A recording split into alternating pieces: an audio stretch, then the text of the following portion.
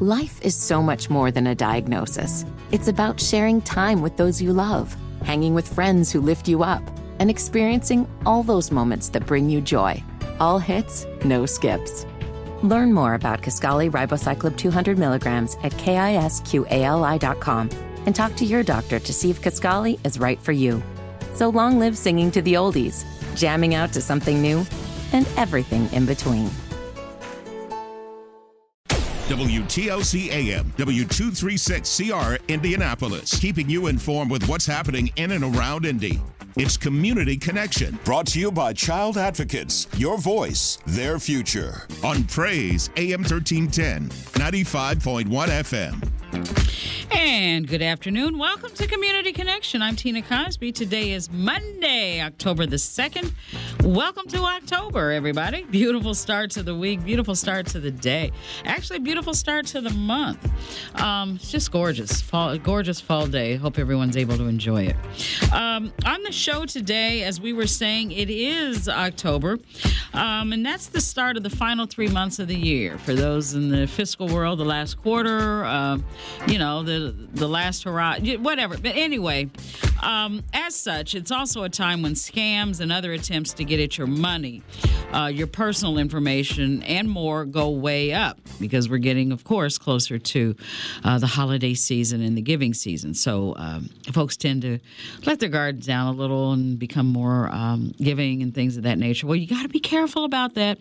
The Better Business Bureau is going to be with us to help you learn what to watch for, how to tell bad from good, and what you need to do to protect yourselves and your families from those scammers who like to come out, especially around this time of the year. This is the start of their season, so we're going to have something for you there. That's going to be in our second hour. Also, in our second hour, they work tirelessly for children in the child welfare system, children who cannot speak for themselves and are in the system through no fault of their own. Today, Child Advocates is back with us. More good news about their newly created availability of legal representation, lawyers, especially for older kids in the system, free lawyers, free representation. So the BBB and Child Advocates, both in our second hour. Right now, at this hour, 317-239-1310, 317-239-1310, 317-239-1310. You want to give us a call, let us know, catch us up on the weekend. A lot of things going on. A lot of things about to go on while we're waiting for the phone calls to come in. Just a couple of quick reminders. Of course, coming up this Sunday, right here on AM 1310, 95.1 FM, WTLC FM, Hot 100.9, and our websites. A live mayoral debate between the incumbent Democratic Mayor Joe Hogsett and his GOP challenger Jefferson Shreve. We've been talking about it, and so we're in the final countdown to the big event.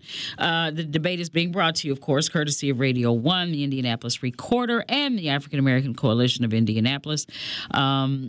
The debate is going to focus on issues of importance to the African American community, of course, as well as to the city of Indianapolis at large. Now, as our regional VP and GM, Dion Livingston, pointed out the other day when he was in, I believe, he was here Friday, issues that affect the city also impact and intersect with the black community because it's where we reside, it's where we live. So, yes, issues of importance to the African American community, issues of importance to Indianapolis because we are the African American community. So, we are planning quite a comprehensive exchange. Now, immediately after the debate, we're planning a roundtable discussion with a group of likely voters who will watch the debate and will share their thoughts after the debate as well. So that's immediately after. Once the debate concludes, we'll say a couple of words, a couple of things here, wrap up, and then we'll just launch right into the roundtable. Sunday evening's debate the debate coming up this Sunday, is going to be moderated by our very own Cameron Riddle and Oshia Boyd, editor-in-chief of the Indiana News Initiatives. Now, Oshia and Cameron will moderate the debate. The post-debate roundtable with likely voters who have watched the debate and want to reflect on what they just saw, that is going to be hosted by me. Yep. Yours truly. And that'll start, as I said, immediately after the debate between Joe Hogsett and Jefferson Shreve ends. So that'll be at 6 o'clock. The debate is 5 o'clock. It's 1 hour. And then right after that, 6 o'clock, we're going to have the post-debate roundtable with a group of likely voters. And we are planning to put together likely voters that are Democrat, likely voters that are Republicans, and likely voters who are independents. We want to, we just want a wide demographic, so hopefully we can get that all sorted out and nailed down and can let you know a little bit more by midweek.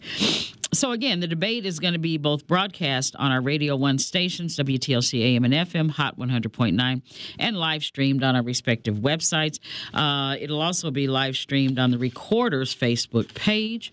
A reminder that James Patterson shared with us last week, with everyone last week, another reminder here.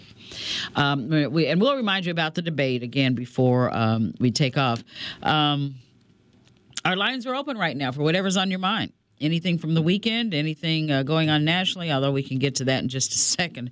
There's some mess in Washington, D.C. right now. They're trying to throw out the Speaker of the House, although that's a mess of his own making, Kevin McCarthy. But anyway, last week, James Patterson shared with us and reminded us that another public hearing is going to be held tonight on a request for a rate hike by AES Power, the AES Power Company. They want to raise your rates. They want to take them up there. They're asking the state of Indiana to approve an increase in its base rate. An increase, they say, would be about $17 more to the average customer's monthly bill. That's what we all need, right? A whole lot more on our electricity bills, which are just, my electricity bill makes no sense whatsoever. It has quadrupled, and they want more money. Not to mention all of these power outages and things of that nature that they've had, people that have not had power for days at a time. Now, part of their claim is that they need this increase to improve equipment and help to keep things like the 5-day power outages and stuff like that from happening again. But when you look at what they're asking for, they're asking to approve an increase in its base rate. But some of the advocacy groups, like the Citizens Action Coalition, are saying AES is totally misleading the public, that the actual increase based on AES's numbers would be closer to just over $23 a month, over $23 a month. So again, IURC, the Indiana Utility Regulatory Commission, will take public comments tonight. This is your chance to say what you think what you want. Do you want AES or do you want them not to be able? If you don't want them to be able to raise their rates, go ahead and have your voices heard. It's going to be at 6 o'clock, New Augusta North Public Academy, 6450 Rodabaugh Road. That's on the city's northwest side. It's located about a mile, maybe two. I don't know, but it's somewhere in the mile or 2 mile range, just west of the intersection of 71st and Michigan Road. So if you can't make it in person, you can, the IURC is taking written comments until October the 6th. But tonight is public comments. If you want to email your comments, you can go to uccinfo@oucc.in.gov, or you can mail them to OUCC Public Comments, 115 West Washington Street, Suite 1500 South, Indianapolis 46204. Sky, is there a way that you can drop this on our website? I think so. Sky's usually pretty good about that, so we'll make sure that we get that on our website if you didn't hear everything that I was saying, praiseindy.com. 317-239-1310, 317-239-1310. Well, a couple of other things, but there's some callers on the line, so we'll go to the phone lines, catch up on what's been going on. What do you think, Charlie? Go ahead. How are you? The mayor's race. Charlie, are you there? Hello, Charlie. Is Charlie not there? Charlie wanted to comment on the mayoral race. Well, Charlie, if you can hear us, we can't hear you, but if you can hear us, please give us a call back. Maybe you've got a bad connection. Not sure. 317-239-1310, 317-239-1310. Don't you just love technology? I do. You never know what's going to happen. But again, that AES thing, Citizens Action Coalition, is a big watchdog group, and they do fight on behalf of consumers, but they need consumers to help as well. So if you can, if at all possible, try to get over there or send somebody over there for you, because this increase in rates and nothing to show for it is just ridiculous. I just don't understand. I mean, they already just basically raised rates without. Anyway, San, go ahead. I'm sorry. Go ahead. How are you? Hi. Listen. Can you also, after I give my comment, repeat very slowly where it's going to be, that meeting today at 6 p.m. Remember when I called in because the street light had been out since that big storm, the end of June? Remember that? Okay, yeah. I called my counselor. Nothing happened. I finally, about a couple of weeks ago, this guy and he wasn't in an AS truck, but it would look like it was maybe his own company, and he was going toward the backyard, and just so happened I was home. And I said, hey, why are you here? And he said, I'm here. I came to check the light that was supposed to be out, but it's not. I said, the light that is out in front. I always said the front light, the street light beside the fire hydrant between my yard and the other yard. So he said, oh, my goodness. He told me there's such a big turnaround of the customer service people that you can't hardly keep anybody.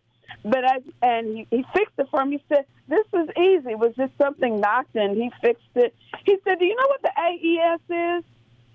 And I said, what? I don't know. He said, did you know that this company that I'm working for, the headquarters is in A? Okay. I said, okay, so it's in Atlanta? No. Arizona? No. The A stands for Argentina.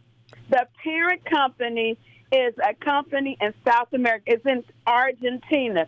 So why in the world? Oh, I want to be there. Why in the world do we have ITL gone, the AES? Why is it that there is a country in South America controlling Indianapolis's electricity? Hello? Something in this milk ain't white. I am not familiar with that, San. So it's an Argentine company that is the parent company? Yeah, Argentine. He worked for, I'm not going to say the name, but he didn't give me a name. He said, you see I'm contracted out. He said, I've been here twice.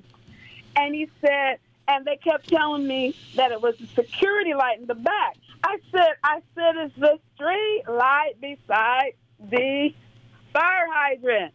He said the turnover of customer service is like crazy. But he said, oh, yeah, this company is not in the United States. It's in Argentina. I'm like, really? Are you serious? He said, I'm serious. Yeah. Wow. I'm serious. And all he had to do, Tina, was there was one little thing that was out. He didn't have to change anything. He said it was real simple. Didn't cost you anything, though, right? No, because it was a street light, but he said he'd been out twice to check the backlight, my security light. I said, I never said security light. I said, do you see a fire hydrant in my backyard? Do you? He said, no. He said that morale is bad. People just, leaving left and right back. He said, he said the company's in Argentina. The parent company is in Argentina. Parent, that's what the A stands for, Argentina. What's the full? Okay, let me look here. He said, but they may have changed it. But he said the parent company, the company headquarters is in the country Argentina. Yeah. It says the AES Corporation is an American utility and power generation company. It owns and operates power plants. Hold on.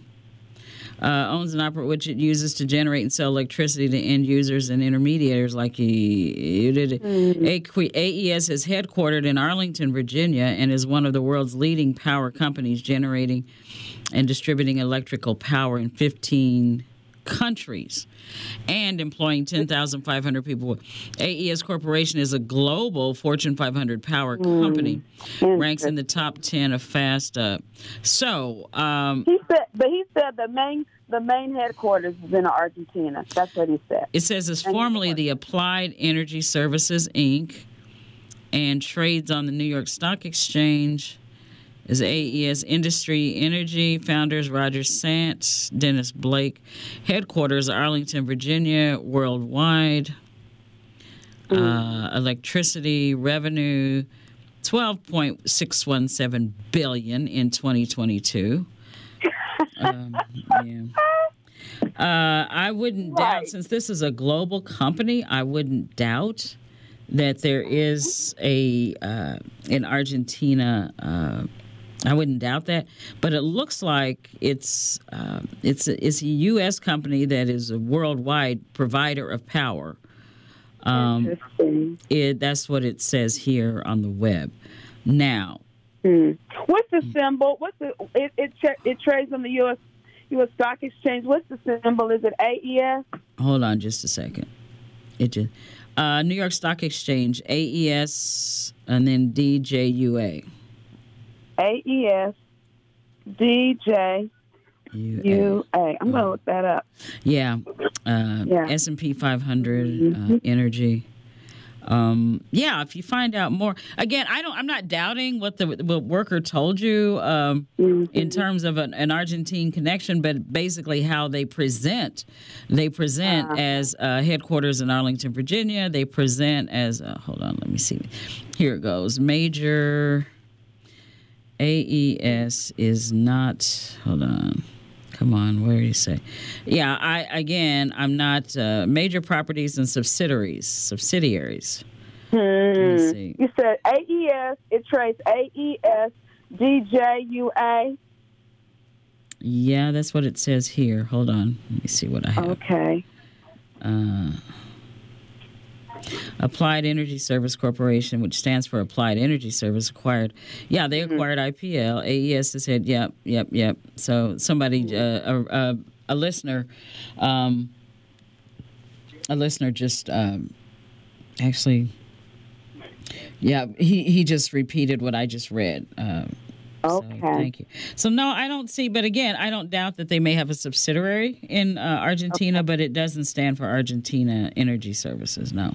Oh, okay. Mm-hmm. Well, I'm just saying that their service is, horrible. It is horrible. Now, there you go. Yeah, that light that was out in the city light that was out during that June storm, end of June, it just got fixed about a couple of weeks ago. Just got fixed about a couple of weeks ago. But they want more money. They want more money. They want more money for what? Yeah, that's what I'm saying. For what? You wanted the address is 6450 Rodabaugh. And 450, is that RODE. RODE. B as in boy, AUGH. Okay. Uh-huh. And that's today at 6? today at 6, and it's 6450 Rodabaugh. And it, like I said, it's 6450 Rodabaugh. It's a school. Okay. And it's called the New Augusta Public Academy North. My kids went there, and that's why I know where it is. New Augusta Academy North. Yeah, my two Academy North. Okay. two young adults. I mean, they're almost 30. But anyway, they went there. And Rodabaugh is about, well, I'm thinking of not more than 2 miles, but maybe a little bit more than a mile just west. Just west. It's west. West side, yeah. Yeah, it's just west of 71st and Michigan Road. Okay. Because my daughter lives. One of my daughters lives in that area. Yeah. It's that street kind of. It's kind of a side street. I mean, it's not a main thoroughfare. It's just it's a short street. It's got a short chute. But there's New Augusta Academy South, which is the elementary school, and then there's New Augusta Academy North, which is the middle school. And North is the one that's northernmost on that street. So they call it North. Oh, one more thing, Tina, I wanted to share with everybody. Okay. I was doing some research. I think President Biden is trying to get solar energy to people, and I think there's something I was reading. I had to do some more research, but I wrote it down. He's trying to get solar energy for people's homes, for the lower, for people that don't have a lot of money. And I think he's putting some things together in terms of some companies he wants to set in place. I say, folks, you know what? Hey, let's use the sun. Let's do solar energy, y'all, and let the sun, pay for our electric bill, because if the solar panels generate energy, it goes back to the electric company, and guess what? We get a credit. I remember researching that a while back. But let's look into what solar. Look up Biden's plan and see when that's going to be enacted in Indiana. And let's just daggone go solar and AES and do what they want to with their electricity. Yeah. I'm done. Yeah, solar is very appealing, San. Thank you. But to the best of my knowledge and my quick research here, in addition to a couple of folks calling in and emailing in, AES looks like it's headquartered in Arlington, Virginia, but it does serve worldwide power. Provides power worldwide. So it stands for Applied Energy Services, Inc.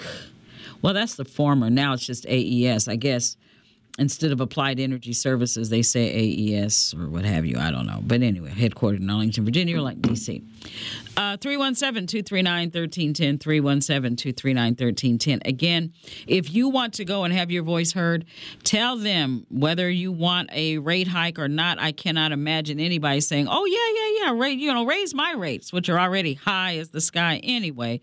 Go ahead. I want you to raise rates. No, get out there and voice your opposition and let it be known that this is highway robbery. This is ridiculous. And thanks again tremendously to the Citizens Action Coalition, which is flushing some things out on behalf of citizens and, found some disingenuous massaging of the numbers that basically were presented as $17 a month more. And according to Citizens Action Coalition, it's in excess of $23 a month more, in addition to what they've already raised it to now. Because there's no way. I just don't understand why power costs that much. I mean, and then they want to raise it even more. So seems like there should be a better way to mitigate some of that cost for your customers. But it's a monopoly, and you know how the utilities are, and you know how that goes. 317-239-1310, 317-239-1310. As I was saying, a lot of things going on in the nation's capital. We did narrowly avert a government shutdown, which we were barreling into when we left. Last spoke with you on on Friday. Saturday, the shutdown was averted. And now the piper has to be paid, according to the Republicans are a hot mess, I'm telling you, in Washington, D.C., because now they want to get rid of their Speaker of the House. They're trying to get rid of him. At least one Republican is. But he made the deal that, it could be done easily. if someone wanted to, and so they're trying. But anyway, there's that. Also, the young man who was shot several times in his grandmother's driveway has filed a suit. He's filed a lawsuit today against the city, police chief, and some other. We'll get to that in just a bit, too. Right now, 317-239-1310, 317-239-1310. Jeff, how are you? Did you have a good weekend? Yeah, I had a good weekend until yesterday. What happened yesterday? I'm sorry. The Colts. Oh, you know what, though? Jeff, that was here. I look at the Colts this year as work in progress. A work in progress. I do. I really do. And I'm telling you, there was some good things to see. There was some, as always, when you have a rookie quarterback, and the play calling, some of it was a little head scratching. But the Colts look like they can handle their business. I mean, Anthony Richardson looks like he can handle his business. And I think he is going to be something. Give him a few more games and another. I mean, he's going to be the guy. So I'm not expecting a big win-loss record for the Colts. It was disappointing. It's always disappointing when the home team loses, especially at home. Whether it's audiobooks or all-time greatest hits, long live listening to your favorites. Learn more about Kisqali Ribociclib 200 milligrams at KISQALI.com and talk to your doctor to see if Kisqali is right for you. But Jeff, I kind of liked what I saw out of them. The defense took a while to get warmed up, but.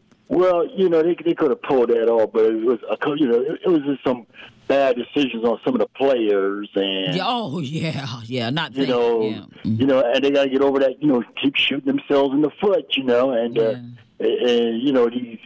these poor, thinking about some of these players, that one penalty, came back to haunt them. Yeah. And But hey, Jeff, we had a couple of the real deal. We had a couple of really good. It wasn't penalties, but there were two catches ruled as a catch that were both overturned that really put us in the driver's seat as well, and we weren't able to capitalize on that. We weren't able to capitalize on that late game interception, or the two. But he was rolling. I mean, Anthony Richardson was rolling. He kept it going, and I just think that a more seasoned.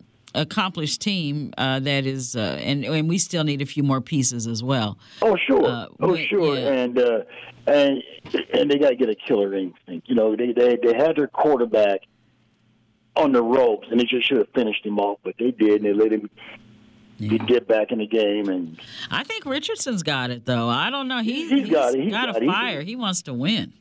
Oh yeah, absolutely. And I got to, and they had to.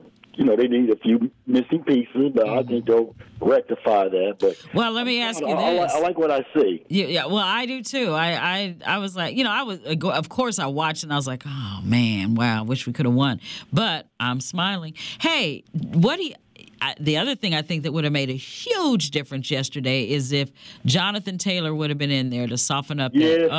Goodness gracious! Yes. I don't know what his deal is. I don't know if it's the coach not honoring their end of the deal, or Jonathan Taylor just being greedy. I don't know. I don't know this.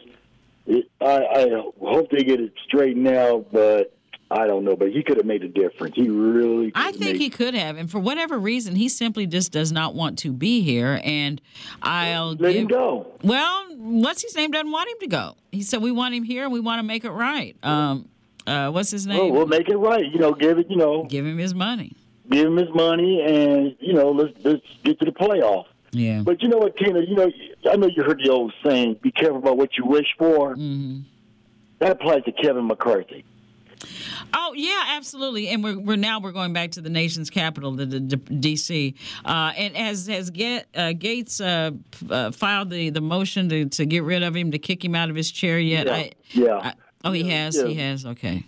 Yeah, Matt Gaetz, a real model citizen, a man who hangs out with sex traffickers and likes dating teenage girls, and this guy's got about as much integrity as a tomcat, So, who's Matt Gaetz? I mean, Matt Gaetz, I don't want to hear no more about family values or none of that crap about the Republicans, because that's gone. That's gone. And now Donald Trump's in New York City facing the music because he's a horrible businessman, a grifter, a career white-collar criminal. So, What happened to the party of law and order, family values? What happened to all that, Gina? I thought the Democrats were the criminal, and the weirdos and the sex addicts. But now, what happened to all that? What happened to the party of law and order and family values? Well, you know what happened, and he's sitting in the courtroom right now. One of many. Oh, did you recall Letitia James? Yeah, he said she was racist. Mm-hmm. Yeah, talking about she's a mean black woman. Oh, I didn't hear him say that. She's a mean. Well, you're a mean white man, so whatever. Well, yeah, he's a sick, evil white man, So, but people like Dave and Mike Braun, they love him. He's a crook. What's the old saying? Birds of the same feather flock together. And some of these Negroes out here, some are here locally, they love that grifter too. So I ain't got no use for them either, though, Gina. But Kevin McCarthy, you be careful about what you wish for. Be careful what you ask for, because you'll just get it. And he sold his soul to the devil to get it. He probably, I don't know if they kick him out, but the Democrats have a good point, because he needs their help to maintain. And not a single one of them trust him, because they say he doesn't keep his word. He bends, like he's a liar. And a coward. Yeah. So they said he's going to have to do something. We're not trusting his word. We're not going to take what he says. He's going to have to do something. And there was one. One was quoted. I forget who it was, but was quoted and said, "Yeah, McCarthy's going to have to come correct. And if he wants us, I am not cheap. I do not work. I'm not cheap. So meaning you're going to have to really get up off of some stuff if you want my help. So I don't work cheap. I don't come cheap. But McCarthy has no integrity. No intention of doing the right thing. And, it's all about self-gratification. And, Matt Gaetz, Kevin McCarthy, Donald Trump, Mike Braun, and all these guys deserve each other. They all deserve each other. The white evangelicals, they all deserve each other. Well, they may all go down with the ship. I don't know. Yeah, So he called Letitia James a mean black woman. He said those exact words. I have to look that up. I know he said she was racist. I didn't hear. Yes, I heard that one too. But a mean black woman, huh? Yeah. Oh my goodness, he's really getting close. He's getting closer, isn't he? Remember, I said a long time ago. The walls are close. He's getting close to uttering it. He's getting close to verbalizing it, articulating the word. He will. He wants to say it. He really does. He wants to say it. So where's Larry Elder and Harris Faulkner and Jason Whitlock at? Where's they at? That they worship a bigot. These black Republicans, they worship a bigot, and you got a few of them in Indianapolis that worship this bigot. I haven't seen. Let me see. Did he say that today? I don't know. I heard some radio talk. He's on doing some podcast with some local right winger. I know he keeps calling her racist. I've not heard him say she's a mean black woman. Reverse racist or something. Yeah. What is a reverse racist? I mean, that's a new one on me. Okay, well, whatever. Anyway, she's sitting on the right side of the table in the courtroom. He's sitting on the wrong one. So let's see. She can be as mean as she wants to be. She's in the right. She's on the right side of the law. But I don't know. Somebody this morning, and I was sharing this with a friend, and I could not agree more. I thought it was brilliant. It was some comment, and I had never seen him before. He was on Morning Joe, and he said the media journalists need to stop interviewing Trump and start covering him. Meaning, he said there's nothing new under the sun in terms of what he says when you put a microphone in front of him. He's not going to say he's going to have the same list of grievances. He's going to have the same stuff. Start covering what a Trump administration is, what the damage that as a result of Trump being here, there, and there. And I couldn't agree more. Stop interviewing him and start covering him. I know what I want to say, Jen, and I'll hang up with this. Yeah. I read somewhere that one of the reasons why the Republicans want the government to shut down so we could just send everything in chaos because they got this theory that a strong man, a dictator, would come in and clean everything up, and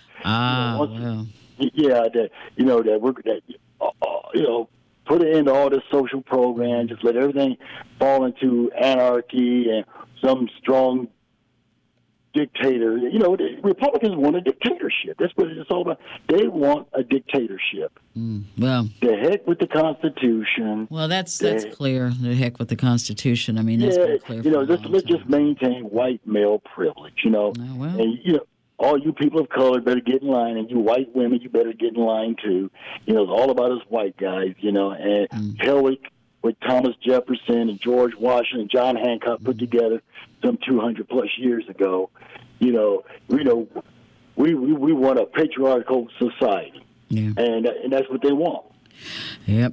All right, Jeff. Well, you know what? I'm going to keep an eye up. Thank you very much for your call as always, and glad you had a good weekend. I'm going to keep an eye. Well, it'll keep an eye on me because my push alerts come about to see what's going on in a lot of places. Like I was saying, the young man, Mr. Macklin, has filed a lawsuit against the city police department chief of police for the injuries he sustained when police opened fire when he was sitting in his grandmother's driveway last New Year's Eve.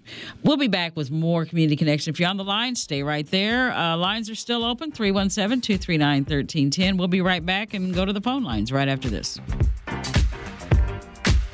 Let's get back to the conversation. It's Community Connection with Tina Cosby on Praise AM 1310, 95.1 FM, Indy's Inspiration Station.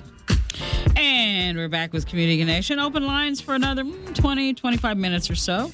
Then we're going to go into our guests. 317-239-1310, 317-239-1310.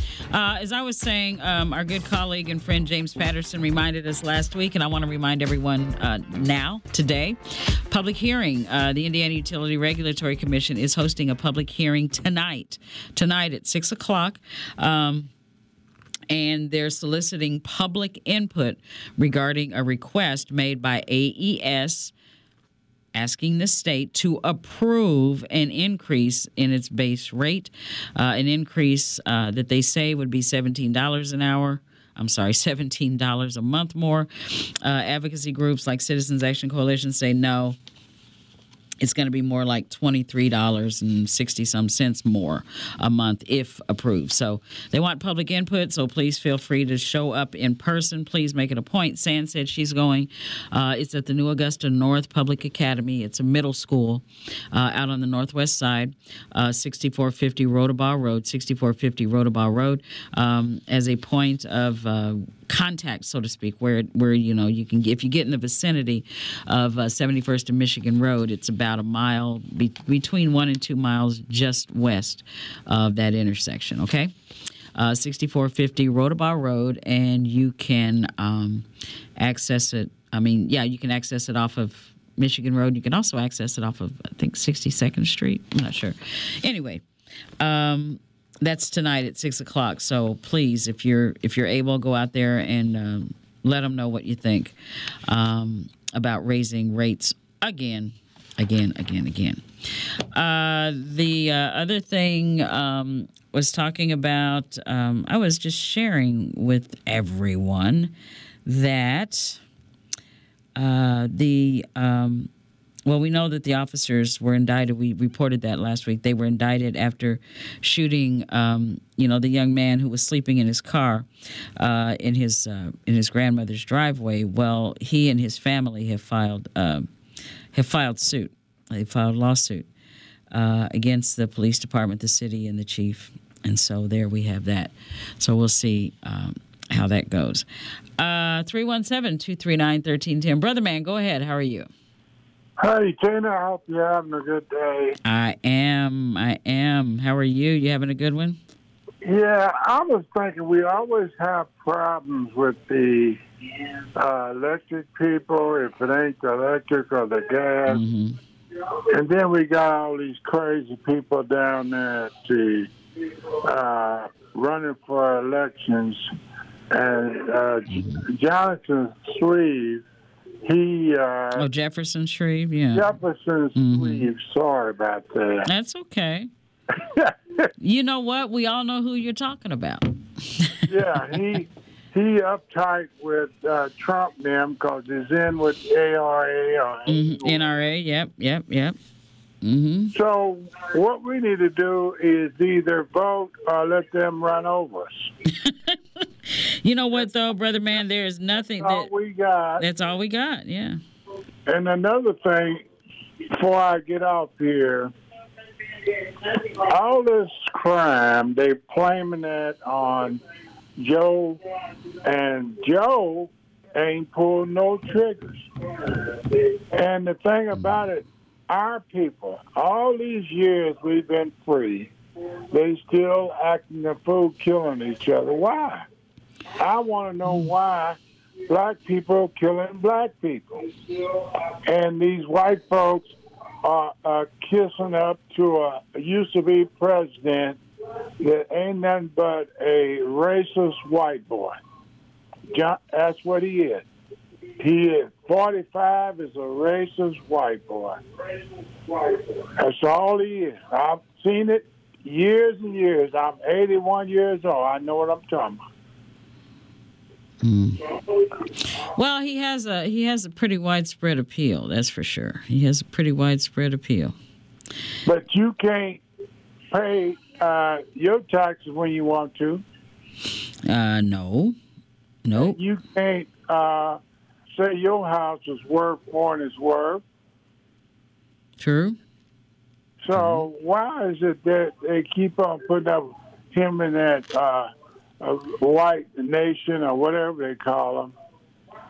It's not even sensible. And then you got these black preachers. They say they're preachers, but they ain't doing nothing but collecting money off their own people, and it ain't doing nothing for them. And that's all they doing. They just collecting money off their own people and lying to them for Johnson Sweeb or whatever his first name is. And that's a shame. They gonna get that back. Like my grandma told me, whatever you do, at the end, you gonna get it back. Mm-hmm. Him, old boy on TV yesterday, I forget his name, the heavy set guy and the one they call a doctor. Them guys ain't no preachers. They're not preachers. I'm telling you what I know. Okay. Misusing black people. Misusing and getting their money. Every Sunday they getting their money, and every Wednesday they getting their money and laughing. That's all they doing. Yeah. Well, I don't know. There's some good ones out there, brother man, that are really doing the work. I know you can tell the fruit by its vine. Okay. Look at what's going on with the other churches and how big they are. Well, what do you mean? All right. Jeffrey Allen Johnson got 3 new churches. There's 3 campuses, yes. Yeah. And these other guys, they barely getting it together, but it's steady talking against their own people's rights. You got rights to get something out of this government downtown, and you know you can't get nothing out of the state because you got a Republican takeover down there. And the only reason why they got a Republican takeover, all of your surrounding counties are Republicans. They don't want to see the inner city make it until they come back.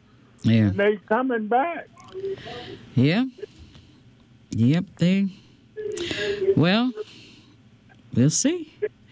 We will see. All righty. Well, thank you. Thank you. Thank you. All right. For letting me speak. Thank you, brother man. Appreciate it. And again, as I was saying, the young man whose body was riddled with bullets has filed a federal lawsuit against the chief, the city officers. He's been recovering for several months after he was shot by police on New Year's Eve in his grandmother's driveway. Is filed suit. And so we'll see how that goes. The government shutdown, as we were saying, was averted. Some politics that McCarthy, the leader of the House of Representatives, is apparently paying for now, because there is now a measure underway to just take him out. There's nowhere. I don't think there's anybody else in mind that the Republicans have, but they just want to punish him. They want to punish him because he worked with Democrats to keep the government open so that families and children and the military and everyone else could be taken care of and wouldn't be unduly harmed by a shutdown. He did what he was supposed to do, frankly, keep the government running. He did what he was supposed to do.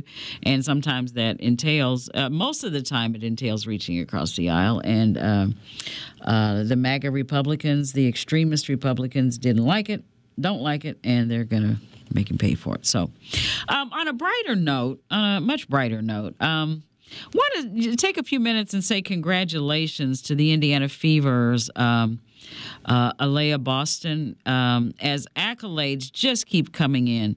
Aliyah Boston, she is first and foremost, and you probably watched her. She's from South Carolina, under the tutelage of the great Dawn Staley, just another tremendous figure in women's basketball, women's sports.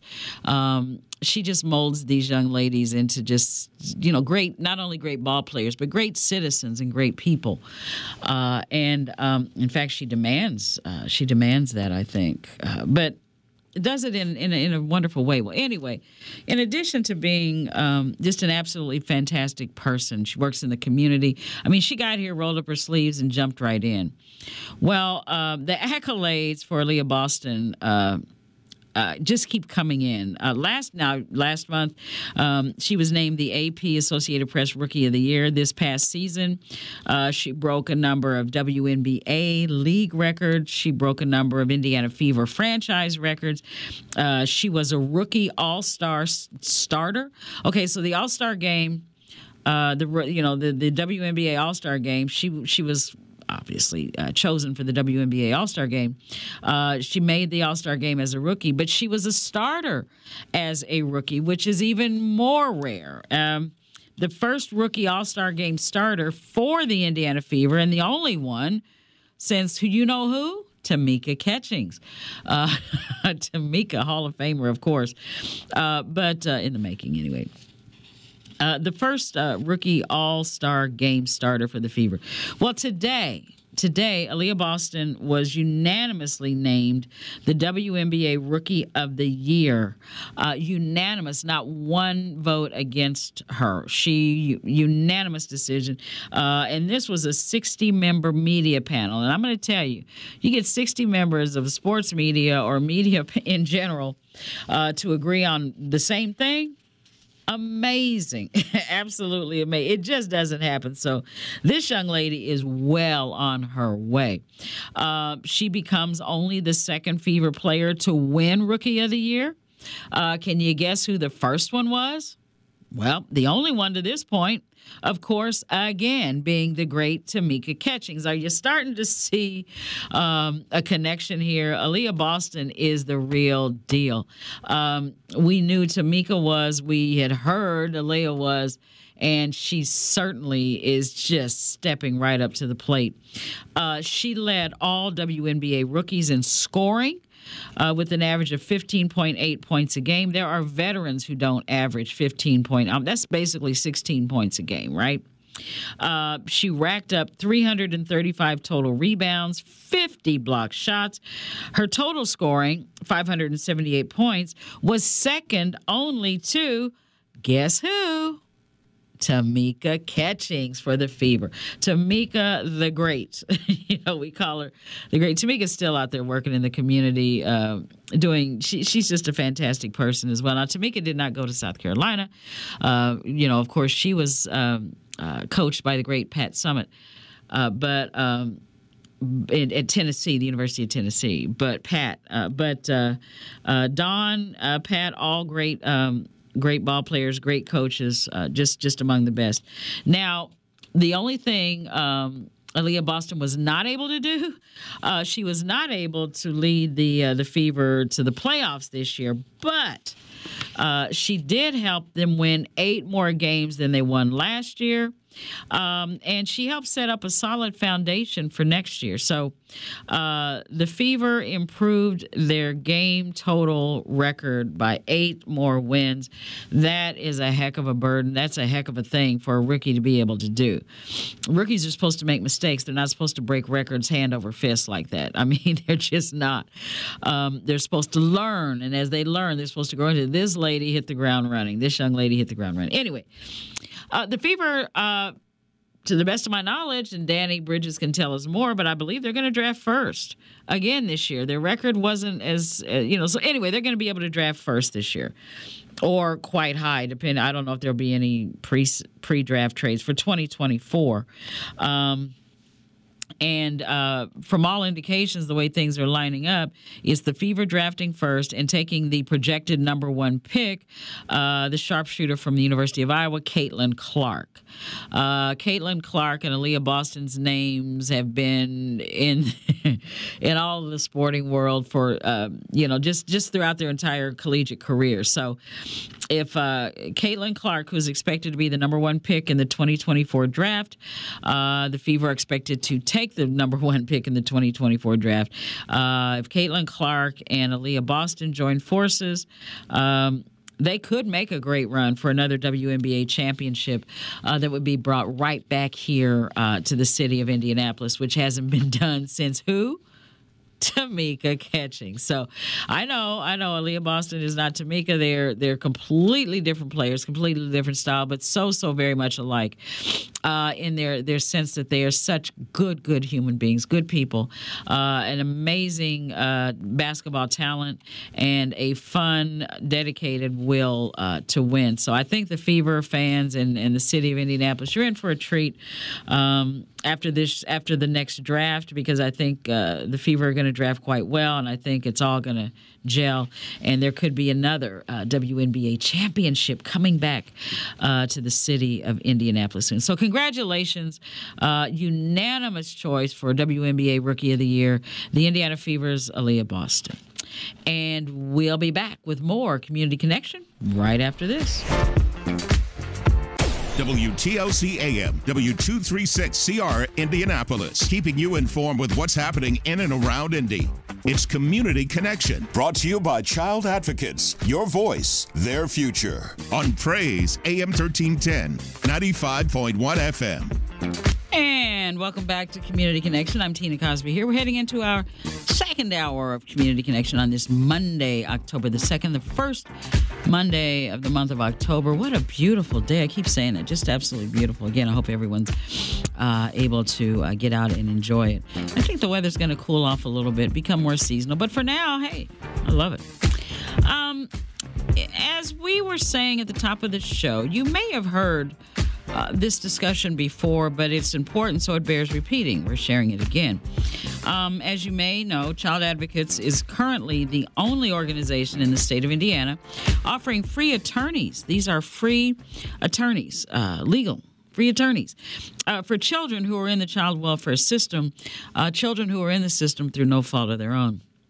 Well, that development has been called a game changer in so many ways, especially for older children in the system. And the model is getting national attention. Here now with us to explain more are Cindy Booth, Child Advocates CEO, Phyllis Armstrong, Child Advocates VP of Program Operations, and Rachel Walensky, Child Advocates Director of Direct Representation Program of the Direct Representation Program. Ladies, welcome back to Community Connection. So happy to have you here with us. Thank you. Especially you, Cindy, because I don't know. We're not going to have you much longer. You're moving on. Well, I'm moving on to whatever is my next chapter, but, 30 years is, I think, long enough, don't you? Well, for selfish reasons, no.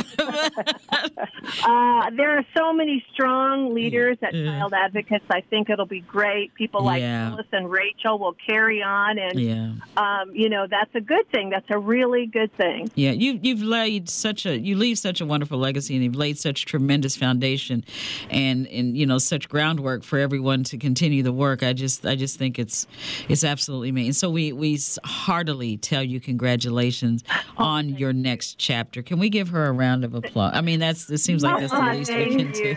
We'll miss her so much. Yes, we're going to miss her. We're going to miss her tremendously. But you know what? I got a feeling Cindy, you're going to find a hole. You're not going to sit still. I know that. Yes, my sons have warned me that I will not be sitting still. So, okay. Yes, that's a smart thing. But here's the thing. One of the things that's happened over the years with leadership is we always tried to figure out how we can make a child's life better. And the two ladies that we have here today with us, Rachel and Phyllis, have certainly always had that in them. And I think even more so because they've been allowed to do that here at Child Advocates. What can we do to improve this child's life? And so I have no doubt that things will go on in the excellent way that we've always tried to do for kids. Now, are you going to be staying on in an emeritus type role or emerita type of a role? Or are you just... I don't think so. Okay, just completely. To let the new person, spread their wings and do whatever they need to do. Yeah. Okay.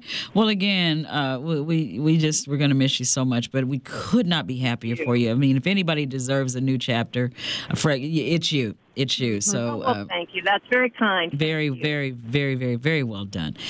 So tell us about this program and the Notre Dame, and can you sort it all out for us in the model, and they want to study you? Come on, help us out here. This is exciting. How about if I do an intro in these...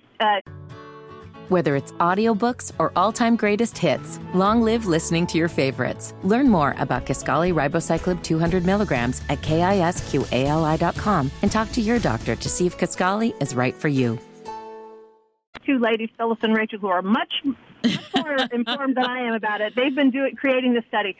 So several years ago, we decided that we wanted to have young people, those youth who are in the child welfare system, have an opportunity to have an attorney. Indiana doesn't currently provide that by law, but we certainly saw times when there were young people who were struggling to have their rights known and their voices heard. And so we started with a very small program, and Rachel came over from the Public Defender's Office to start that. That good work was noticed by University of Notre Dame's LEO, Lab for Economic Opportunities, and they were looking for a study to look at the effectiveness of counsel for children or young people in Indiana. And we just happened to be at the right place, right time, and they chose us to be in their study. And so Phyllis and Rachel have been diligently working on the study, which is a really important study, the first of its kind in the nation, on how effective are counsel attorneys for children. So what kind of things would these children need that they haven't had up to this point in terms of having an attorney represent them while they're in the system? Because you would think the system would take, the system is designed to care for them, right?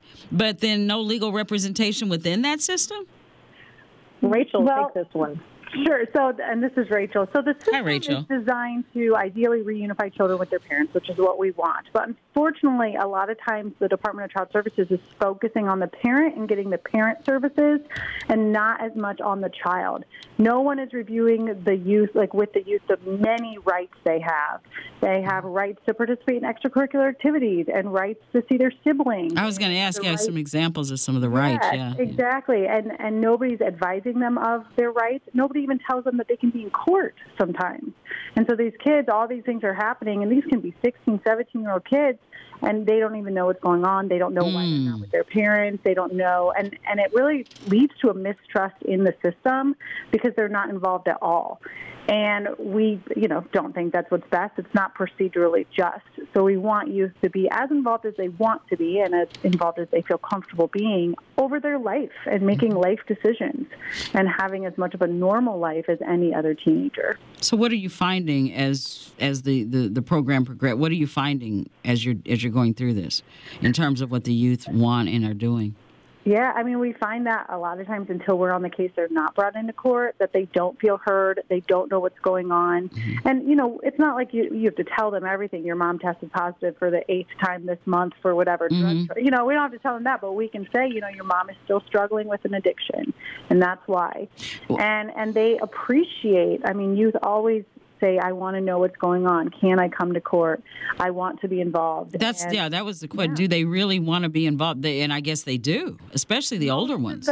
Yes, most of the older ones, absolutely. And we find that these kids are so intelligent, right? Like, if you can sit down with an older youth and have a calm conversation with them, they make rational, good decisions. And when we discount their opinion and discount their decisions, we're really giving them a bad message about their life and how much we care about their input.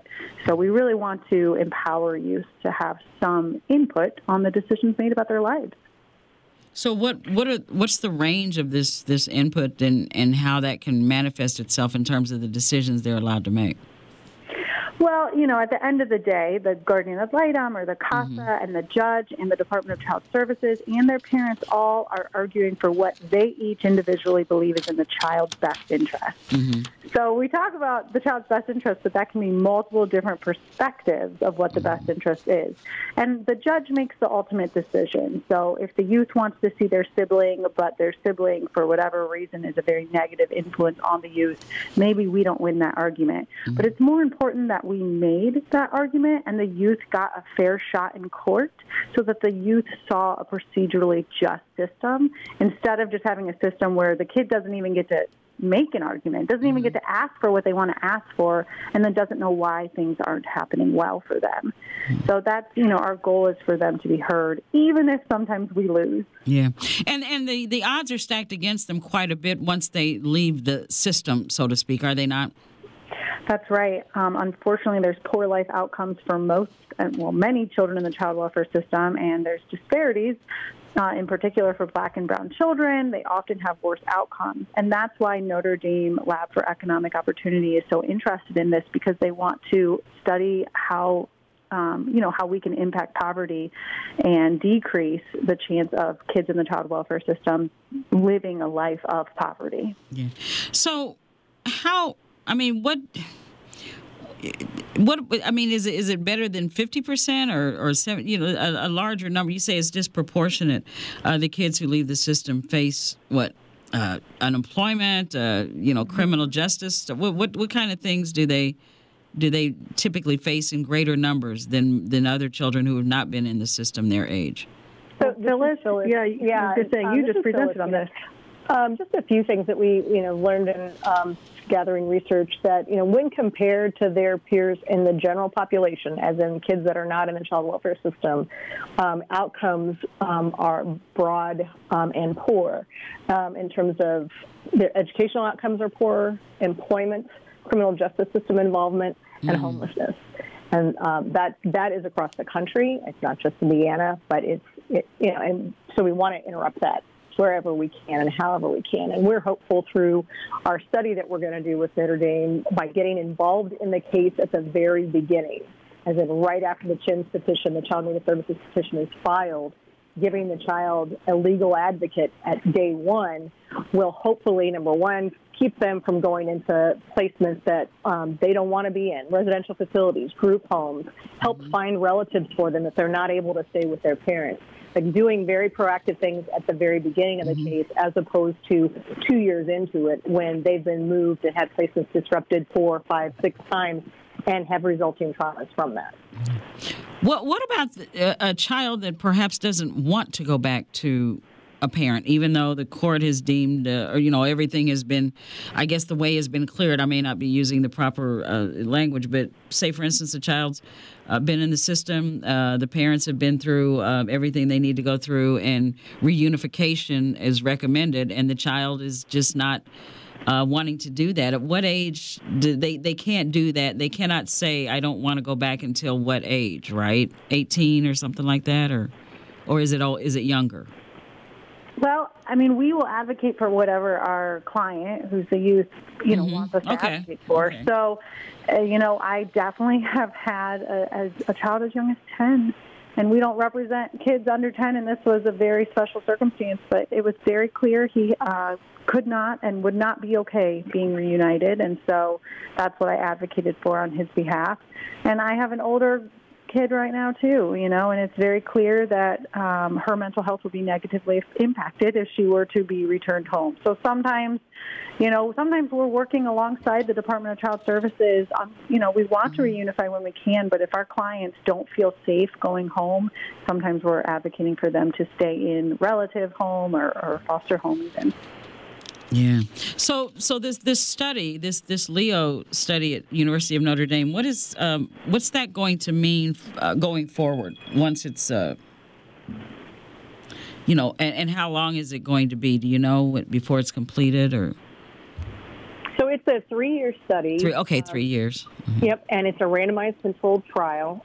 So there'll be kids that will be appointed counsel. It'll happen through a randomization process that Notre Dame has a tool for. So at the very beginning of a case, kids that are 12 and up that are involved in those cases will be referred to this randomization tool, and ultimately the goal is to have 300 in the treatment group who actually get assigned a lawyer, and 300 in the control group who will not have an attorney assigned to them.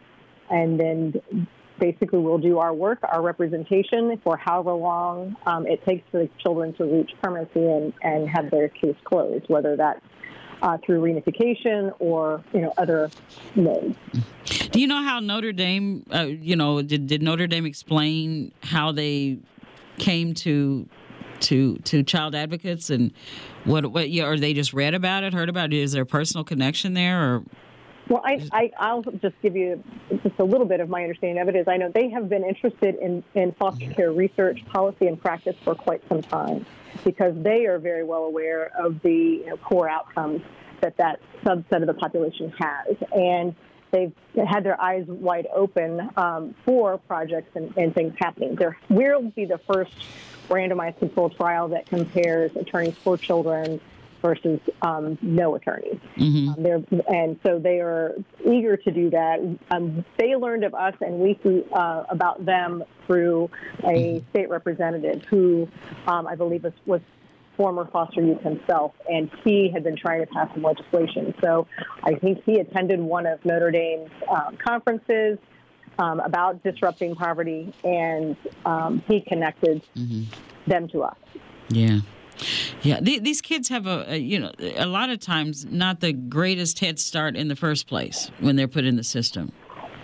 I mean, it's almost like, when they get into the system, then they get out of the system. It's almost like they're victimized twice in a lot of ways. Right.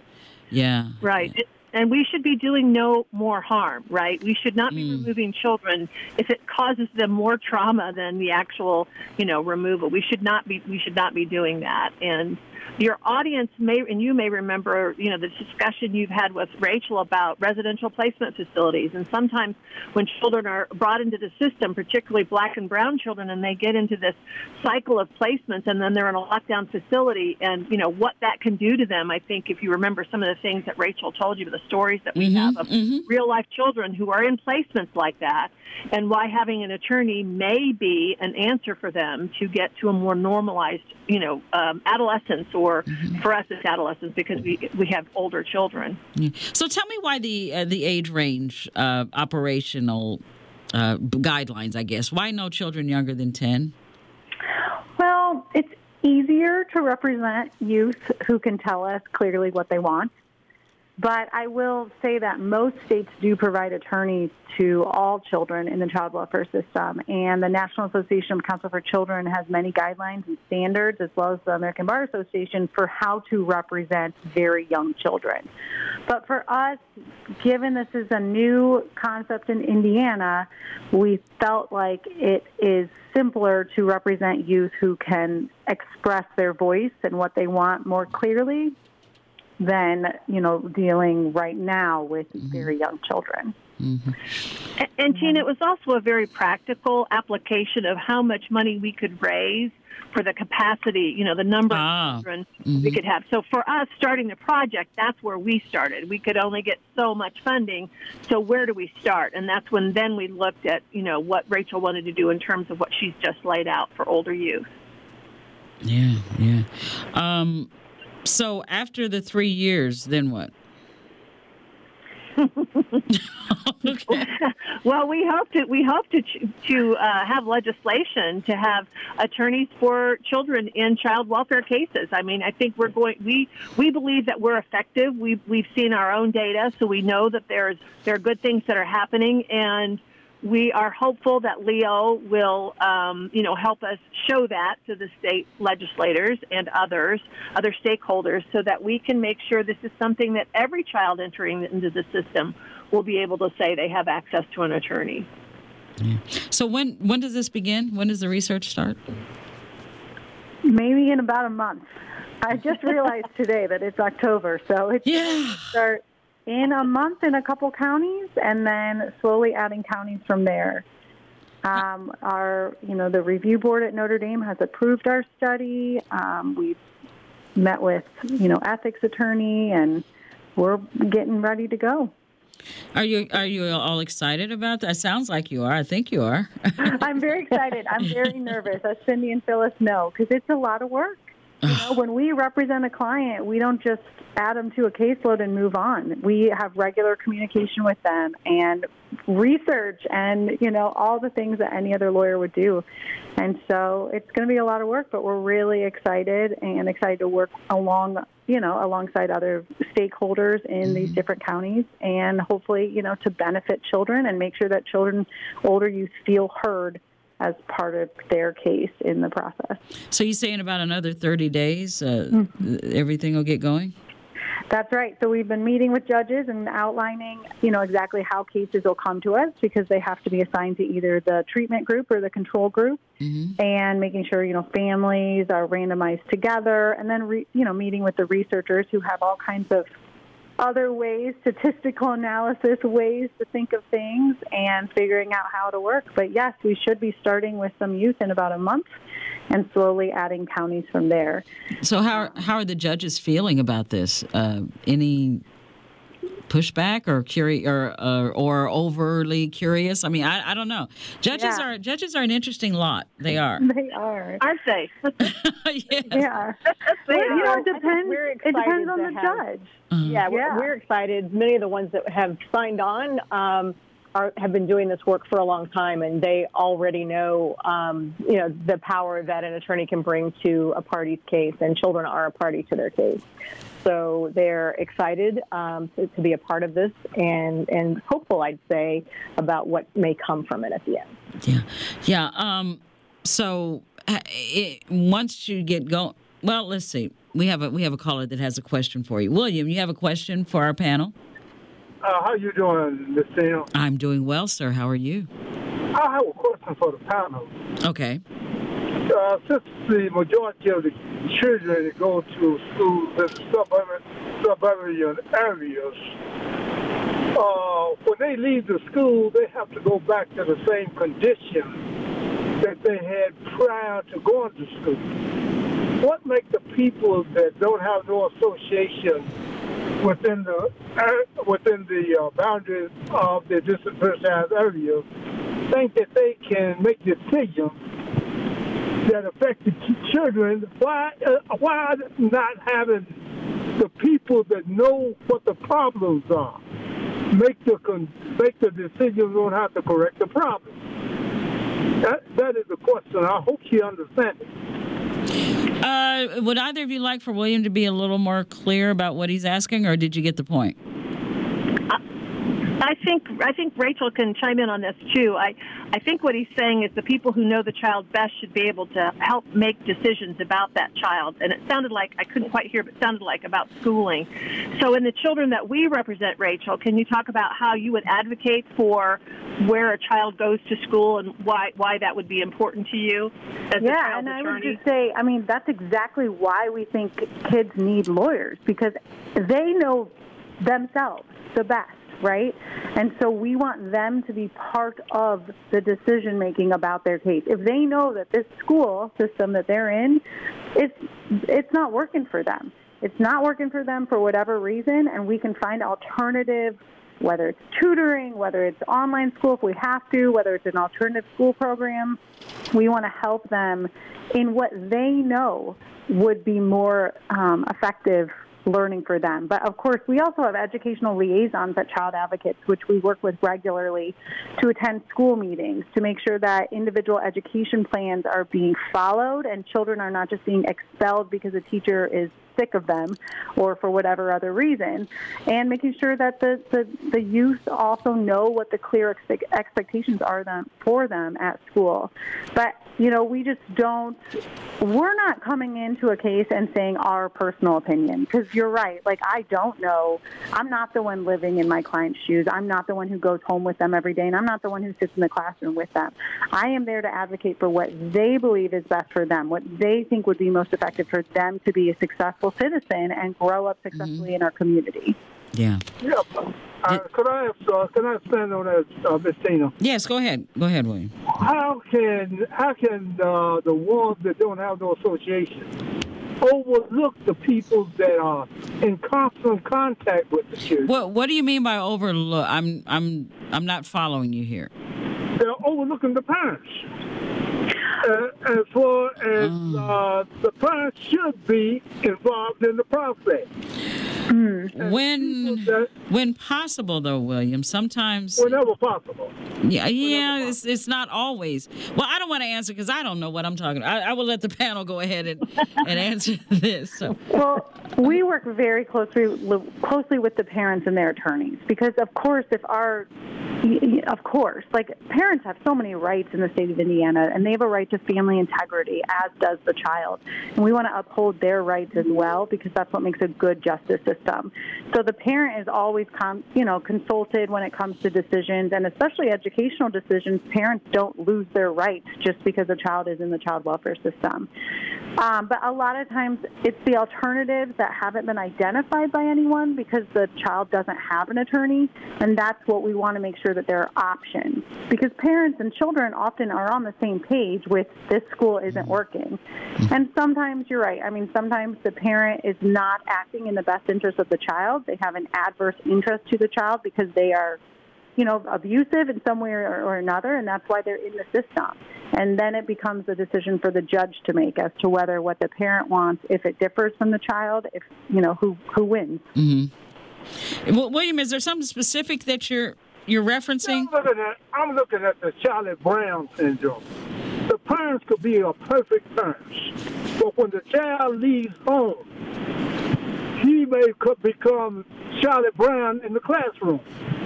And it doesn't reflect really on the child or his teacher. But when he does something wrong, it looks like the parents should be the one that is informed of what he's doing, so they can correct the problem. Well, yeah, but that's a very there's so many different variations of that, William. That's a very focused. You're talking about perhaps a child misbehaving to the point where there's intervention, right? And those who are intervening have the more of a say-so in terms of what is in the best interest of the child. That's what you're saying? Yeah. Yes, exactly. Okay. Okay, go ahead. By very nature of them being in the child welfare system, within a couple months, the judge will have had to find that the child is at risk and of abuse and neglect for the case to stay open. Mm-hmm. So, there is a legal finding that the parent has abused and neglected the child. So with that, we're obviously not assigning attorneys to anyone. Any kid who calls us up and wants an attorney for whatever reason. No. Only children who are children in need of services, a legal finding by the court. I think what he's saying, though, if I'm not mistaken, William, is that for the child to be assigned to the system, that is leapfrogging over what the parents may or may not want, that the system assigns the child to the system. Is that what you're saying, William? That's exactly. Yeah, and his whole life could be ruined by him just entering into the system. The child welfare system. His name is always there, you know? Yeah. Whether it's audiobooks or all-time greatest hits, long live listening to your favorites. Learn more about Kisqali Ribociclib 200 milligrams at KISQALI.com and talk to your doctor to see if Kisqali is right for you. Yeah. And thank you, William. You know that I thought I was under the impression he was getting to a very specific set of circumstances. That's not always the set of circumstances that Child Advocates deals with in this particular lane. Right, but I mean, I agree with him that the system is not where we want our kids to be. And no, not at all. Right. I mean, working for permanency, working for reunification, doing whatever we can to push, towards that, getting out of the system is what we want, because the system. Get them out of the system. He's right. It's not good. And as Cindy said, it can it can traumatize a kid just being in the system. But the child is in the system because the parents. But what he's saying is that if the system takes over, the system is leapfrogging over the parents and parental rights and parental responsibilities. But if the parents can no longer handle the situation and the child continually is running into or running up against involvement within the system, what can you do? Or what can be done? I mean, at that point, is that a matter of parents' rights being over? I don't know. Yeah, I mean, that's the whole system, right? That's the system, yeah. Cannot continue, over and over and over again, they're still testing positive for very serious substances, and they're still, saying that I'm going to hit my kids no matter what, and it's fine, and they're leaving real bad bruises, over and over again, and that's unfortunately when sometimes termination of parental rights occurs, but God, we hope not to get to that, right? Like, that is not what we want. We want children to be back with their families. Yeah, absolutely. And so this is, I think this is absolutely, the fact that young people, especially the ones that are a little older, will be entitled to legal representation. I just think that that's fantastic and so overdue in the state of Indiana. But there's work to be done. You all do it's tough. You all do some tough work. And my hat is off to each and every one of you for all that you do, because this is never, ever easy. Yeah, that's right. And, Tina, Rachel said she's a little nervous about the project, but you should see her when she wins a case or she's getting ready to fight a case. There's no nerves there. I'll bet not. I bet it's laser focused on. That's exactly right. Yeah. And shouldn't kids have that, right? Shouldn't kids have someone in the courtroom like that? They absolutely should. They absolutely deserve that in the courtroom and everywhere. Absolutely. But this is just another aspect of what you do at Child Advocates that is so exciting and encouraging. Especially for these children that need it. And like you say so many times, Cindy, part of the system, a lot of them through no fault of their own. I mean, they just simply, it's no fault of their own at all. That's right. So what can you share with us as we get ready to wrap up? So what do you want folks out there to know regarding this segment, other than, Cindy, you'll be back with us until the end of the year, though, right? Yes, absolutely. Yes, and I think we're going to bring Ante Johnson on to talk about our Giving Tuesday, which is a way that people could help. Even a small donation is great to help us out at childadvocates.net. And we've just got lots of good programs going on, just, keeping our head down and working on behalf of children. You are good. When is your last day? Well, we haven't decided that yet. Oh, good. Well, then we can get another year out of you then. See, no official date. We're good. We're straight. Okay, Rachel, Phyllis, we're good. So she has. Right? She hasn't decided on a day. That's all we need to know. And she'll be back at least a couple more times before the end of the year.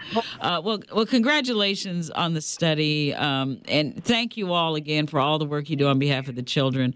This is exciting. And please keep us posted on how it's going, because this is just great news. Great news. Thanks so much, Tina. Take care. Thank you. All right. We'll talk with you soon. Thank you. We'll talk with you soon. And we'll be back with more Community Connection.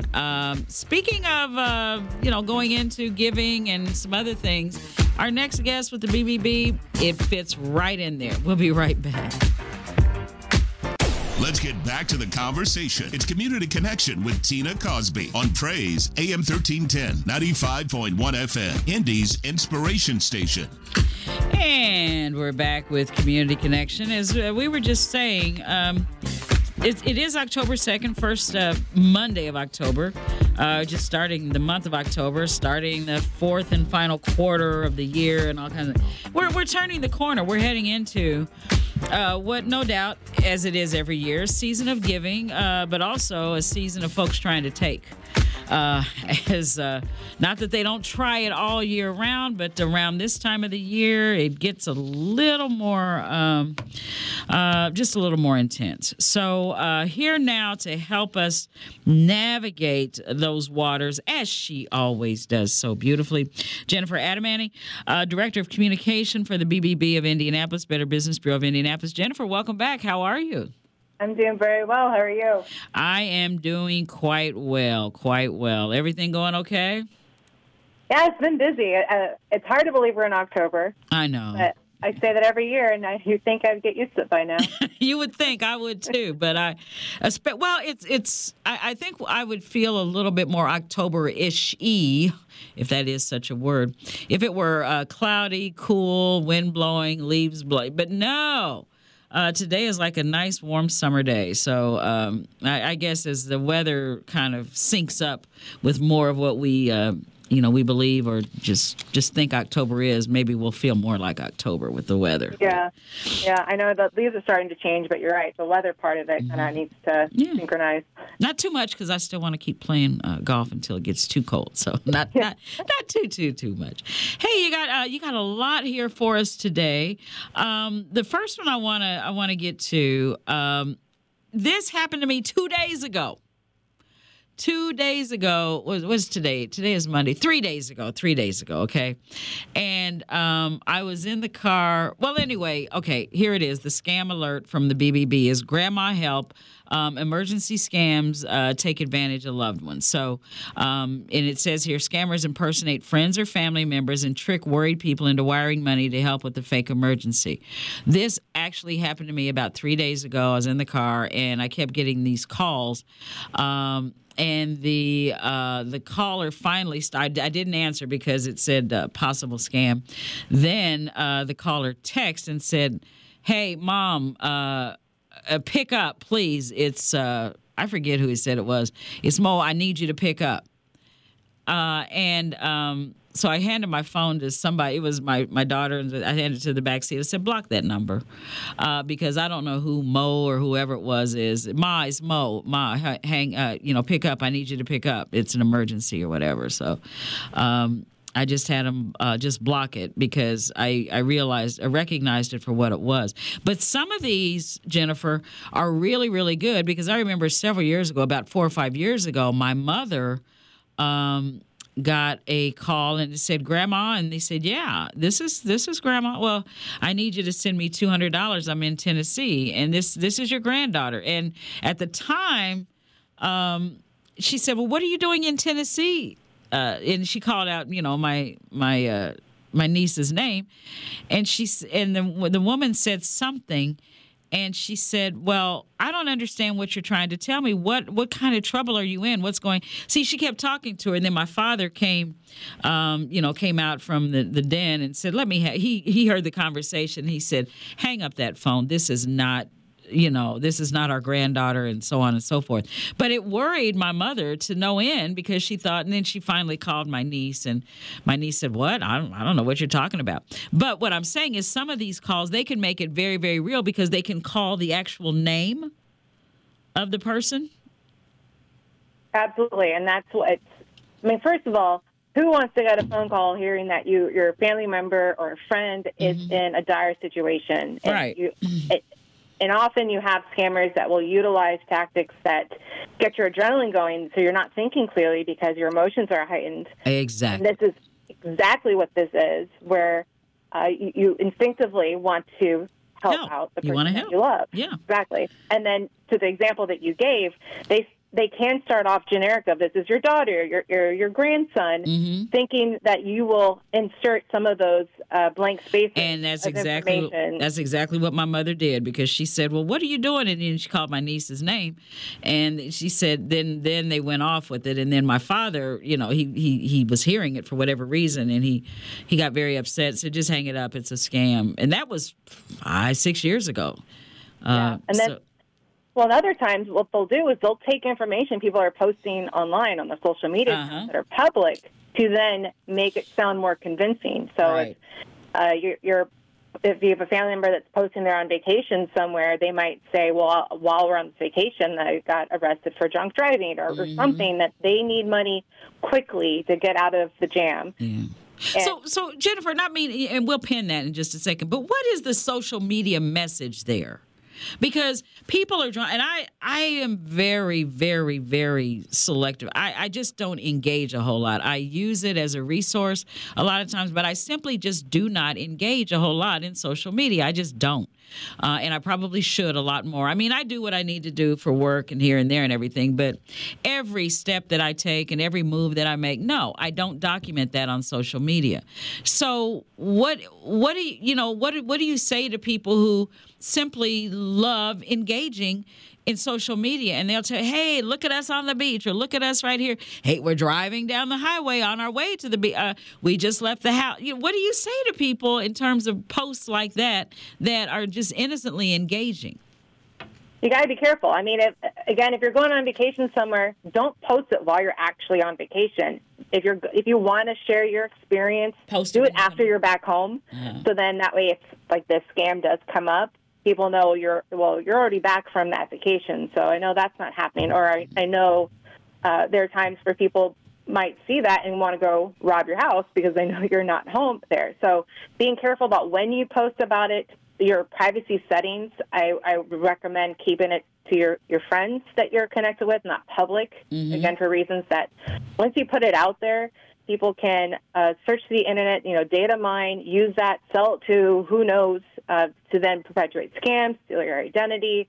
And then when you do connect with people on social media, make sure you actually know them. And it's not just because you're trying to get more likes or follows, but you just really have to be really careful. But it is tricky because a lot of businesses engage in that way. A lot of people are trying to become influencers and get following, but you have to really navigate it very carefully so that way you're not putting yourself in danger of your identity being stolen. Everybody wants to be a social media. Yeah, everybody wants to be a social media influencer. They think that you can be a millionaire overnight by being a social media influencer. Doesn't work that way. Anyway, that's another show. So this how the scam works and what people should do to spot it and to keep it from affecting them, keep from getting drawn into it. So know the signs. When we covered some of those, I think too it was also scary that this thing isn't already scary enough. But the FCC recently warned that scammers are using voice cloning techniques. AI. Oh, my goodness. Just by taking a little bit of the person's voice off the video, again, that they posted on social media that might be public. So there's that layer now added to it. Certainly, we had a situation a couple of years ago where someone was woken up in the middle of the night and they were told that their mother was there, held at gunpoint, and if they didn't give money, they would kill the mother. But then they had someone else in the background screaming as if they were the mother, trying to make it that much more realistic. So it can take all shapes and forms. So trust your gut in a sense of understanding to assess the situation. Hang up the phone. Don't give out information that could feed into the fact that they could legitimize their claims. Call your family member directly, but not the phone number that you were reached, because they could spoof the number. You might be calling back the scammer itself. And then call someone that you trust to say, do you know where this person is? Have you heard about this? But if you end up falling for it or sending money, do not do it through wire money. Don't do cryptocurrency, any cash apps, anything that you cannot get that money back if you realize that your loved one is safe and sound. So AI, which sounds eerily close to exactly who it is. So a lot of people are using AI now to get voices off of video. Oh, my goodness. Yeah, I mean, there's benefits to it, but there's every benefit, there comes some scary things that come out of it, too, that you just have to be really on guard about. Yeah. So there's that, yeah. Boy, it's become a lot more sophisticated since the one that Grandma helped me with my mother several years ago. But the one, they wouldn't stop calling my phone. They just started texting and saying, Mom, it's Mo, I need you to pick up. Huh? And you did the right thing by not answering, blocking it. And sometimes people might want to pick up to let the person know, I'm not the person you're looking for. But again, they're just trying to get you to answer on the other end, because once they have you, then they're going to try all their tricks to get you to fall for something. Yeah. Well, please be on the lookout for that. So like we were saying, I mean, tis about to be the season, Jennifer, we know. And it just escalates. I won't say that it doesn't happen all year round, because you're here with us and we know it happens year round. But it does tend to escalate right around this time of the year, does it not? It does. The scammers know that it is the season for shopping for the holidays, and so they're chomping at the bit to get people to fall for their scams. Yeah. Well, speaking of which, this next alert from the BBB, scam alert, social media discount code shopping scam. How does that one work? Yeah. So this is interesting, where BBB Scam Tracker has received reports of this one making its rounds on TikTok, but it could probably happen on any other social media platform. So the premise is you have someone who says that they were fired and they didn't deserve to be fired, but they were working at like a high-end jewelry store. And because they're so angry about losing their job, to get their revenge on their employer, they're going to give out a top-secret employee discount to anyone who wants it that will give you up to 100% off of the merchandise. Well, that's free. That's 100% off. Does anybody realize 100% off means you can have it? Right. That's crazy. Who gives 100%? Well, that's what they're saying. It's an exclusive code that only employees know. But now that I've been fired and I shouldn't have been fired, I'm going to do this to get back to my employer. But while the jewelry's free, you just have to pay for shipping. So there's always a catch there. And so when people have been reporting this, they'll notice that the shipping costs will vary and disproportionately based on how many things you put in the cart. So let's say it was $2 for one thing, and then you put another thing, went to $20, and then it went back to. And so there's no consistency there. They would only list an email address, so any contact information from the business, what's missing, and then if they place their order, either they didn't receive anything or it was some cheaply made knockoff rather than that high quality jewelry that they're claiming to be. So it's again a new spin on trying to get people to do online shopping scams. And with this one, it's jewelry today, but it could be another high priced item later, like electronics or designer handbags, different premises. So this is one where, again, you really want to be careful when something seems too good to be true, because they really love to draw you in with that kind of a situation. Is the biggest red flag on this one the shipping cost that you have to pay? That and that it would be 100% off. And personally for me, if it was someone who really was trying to get revenge on their employer, I don't know if I want to be participant in that. No. That's kind of an employer-employee dispute. I don't think that's really ethical to do that, even though you might get something out of it. But so anytime that they say 100% free, except for the shipping you got to be careful about those claims. 100% free. That makes no sense to me. I would laugh at that. That would be a red flag to me. 100% free, and then you got to pay for the shipping.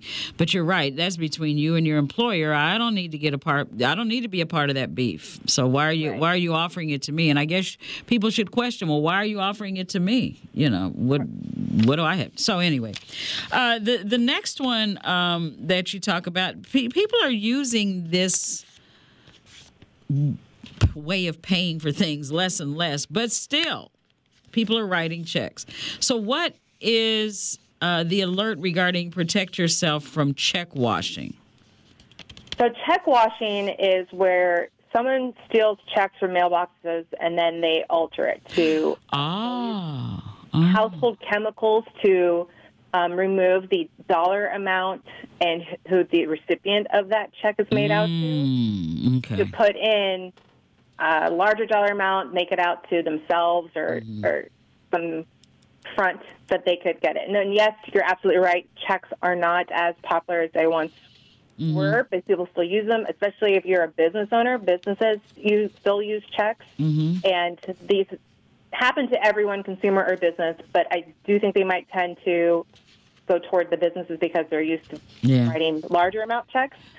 But this is where you want to be careful about where you're placing that in the mail, what kind of, even the kind of ink that you're using. There's gel inks, which could be harder to remove. But so what you want to do is get that ink, and then rather putting the check in the mailbox and putting the flag up overnight, or putting it in the outside drop-off post office box, walk into the post office and use the lobby mail slot instead. It's harder to tamper with, especially after hours. If you're going to be out of town and let's say you're expecting a check to be coming in the mail, you can put your mail on hold so it's not delivered until you return. There's even the option of adding some visible cameras near your mailbox to help monitor that or even intimidate people from not messing with your mailbox because they would be caught on camera. And then with anything, you want to be checking your account regularly. You want to check to make sure that no one's cashing fraudulent checks from your account, you're not getting charged for free shipping for jewelry that you got for free that maybe it was more than they promised it would be. Every time keeping an eye on your finances can really help stop fraudulent behavior from occurring, as opposed to it occurring over time and it's slipping through the cracks. So anytime that you notice there's suspicious activity, you want to go ahead and let your bank know right away, and then report it with the Postal Inspection Service, a local police department, and let us know at BBB2 that you came across this type of scam attempt. And what was this when we went from, I think the year 2019, there was an admonition to write out the year from now on because of some form of check writing. So instead of writing, say, for instance, on your check 6/19/20, write 6/19/2020 or 6/19/2021. Write the full year out because of the ability of thieves to alter that. Are you? Yeah. Okay. Yes. So if you think about it, until the year 2100, you're going to have 20. And so anytime you have 20. You could put it, well, it might be easier now because you have 23. Yeah. It's really easy to manipulate it to make it a different year rather than just the 2020. So anytime you can, write it out, spell it out. I would write out October 2nd, number 2, 2023, as opposed to the number 10, because it's easier to manipulate numbers than it necessarily is letters. Yeah. And I do still write a couple of checks here and there because it's just good to have them and good to use checks once in a while. But since then I have started writing out the entire year because it's safer. It's supposed to be a whole lot safer. So Jennifer, what do folks need to be aware of now, going forward until we talk to you again? Just these are the three that came to mind. Anything else out there that, might soon become a problem or is becoming a problem that you know of?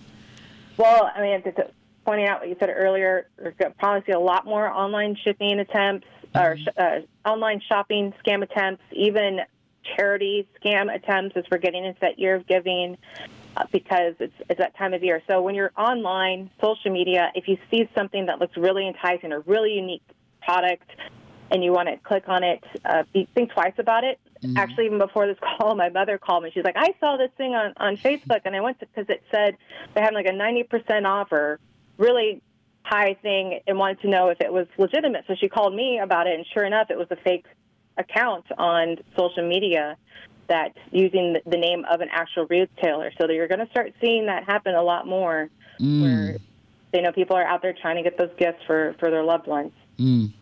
Just be on the lookout and pay attention. You know, the best thing folks can use is their instincts too. You know, because more times than not, your instinct isn't going to fool you.